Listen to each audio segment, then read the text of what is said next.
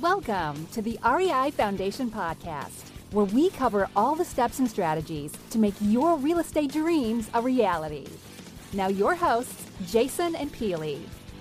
Welcome again to another edition of Multifamily Monday, where we touch on all things apartment investing here on the Real Estate Investing Foundation.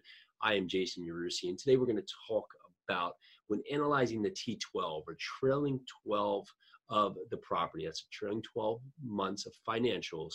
You need to really hone in on your expenses, because that's where there can be a lot of things missed, especially when you're dealing with mom and pop owners, where if you're looking for value add apartments, a lot of times you want to find a mom and pop owner because generally they're not operating the property to its fullest potential. And that gives you the opportunity to find a great deal. But you really need to track what you're looking for. We have analyzed properties before where they've provided us the data on the property. And why you want the last 12 months is because you want to see what they're doing to date, what they've done over the course of the last 12 months, how the property's either improved in some areas or even gotten worse in some areas. Or if you're seeing trends, you want to notice those trends, why things are happening.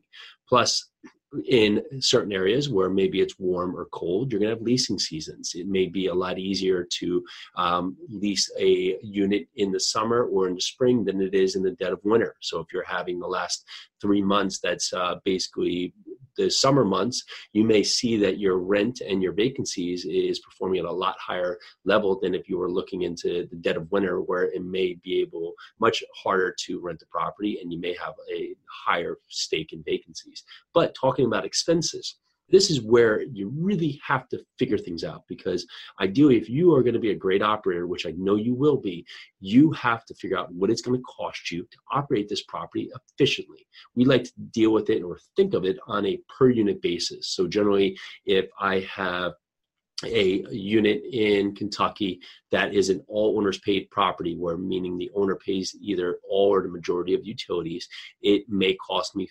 $4,000 in range a unit per across the board. So if I have 100 units times $4,000 is $400,000.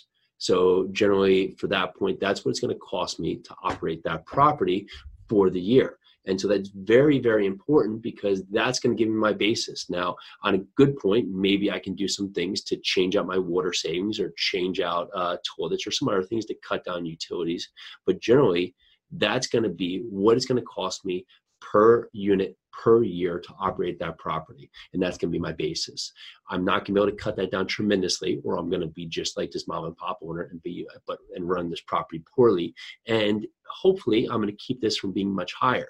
But where this is important is when you're looking at the T12, if it's going to cost you $400,000 a year to operate this property, you want to look at their financials and find out where are the holes in this.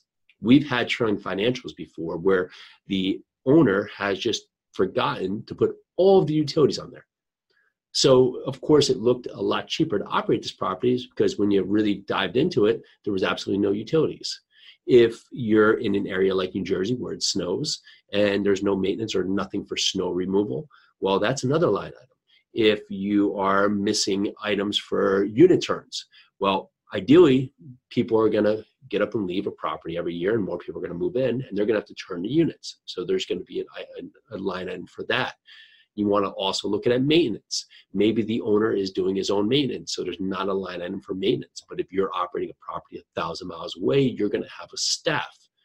On just a contrary point, you can also see where you can make improvements. They may have 5 maintenance guys or 4 maintenance guys for a property, where you might be able to do this efficiently and operate it with 2, which is good management on point.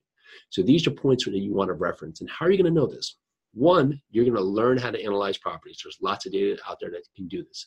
2, you also want to talk with your on-site team, whether that be property manager, brokers, insurance people. All of them have data that can help you provide and understand what it's going to do to cost and to run a property. And with that, you can build out what you should be looking at. So when you get these T12s, it's not going to be surprised that if someone tells you it costs them $3,000 a unit to operate it, that you know for you, it's going to cost you $4,000 a unit. So you can back that into your pricing and from there be able to offer appropriately.